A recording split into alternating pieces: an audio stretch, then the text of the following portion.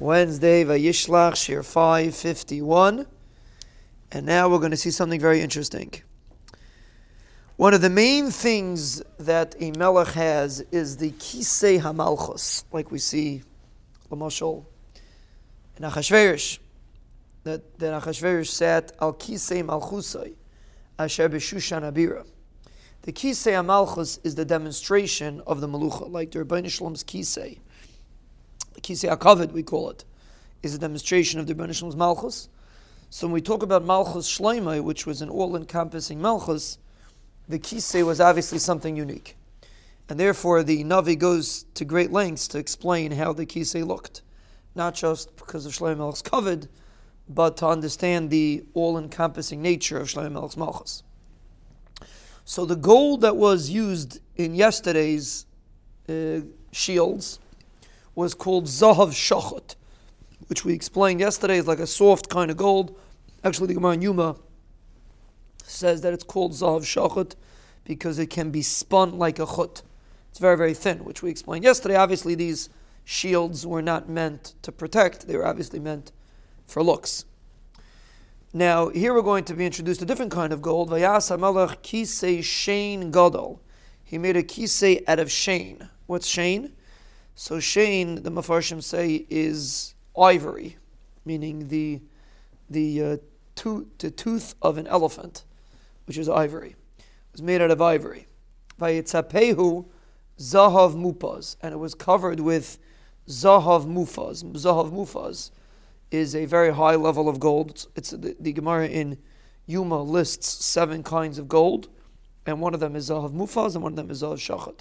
So this is zahav mufaz. It was made out of zahav mufaz, and the Gemara says in Yuma the reason why it's called mufaz is because it's similar to paz, which is shiny like a diamond. It's very expensive gold. Sheish malais like kisei, there were 6 steps going up the kisei. It's actually interesting because usually we spell kisei with an aleph. Right? Kisei is spelled kaf samach aleph. But over here it's spelled with a hey, for whatever reason. So there were 6 steps going up to the kisei. V'roish agoy la kisei me'acharav. It had a round head from behind, like seems to be some kind of like canopy or some kind of kippah over there. The yades mizeh, there were armrests on both sides, amlokai mashavas, where you sat. So now, armrests are not a big deal. We sit in chairs that have armrests, but apparently in those days it was considered very chashuv. Ushnayim aroyis oimdim eitzel hayadis.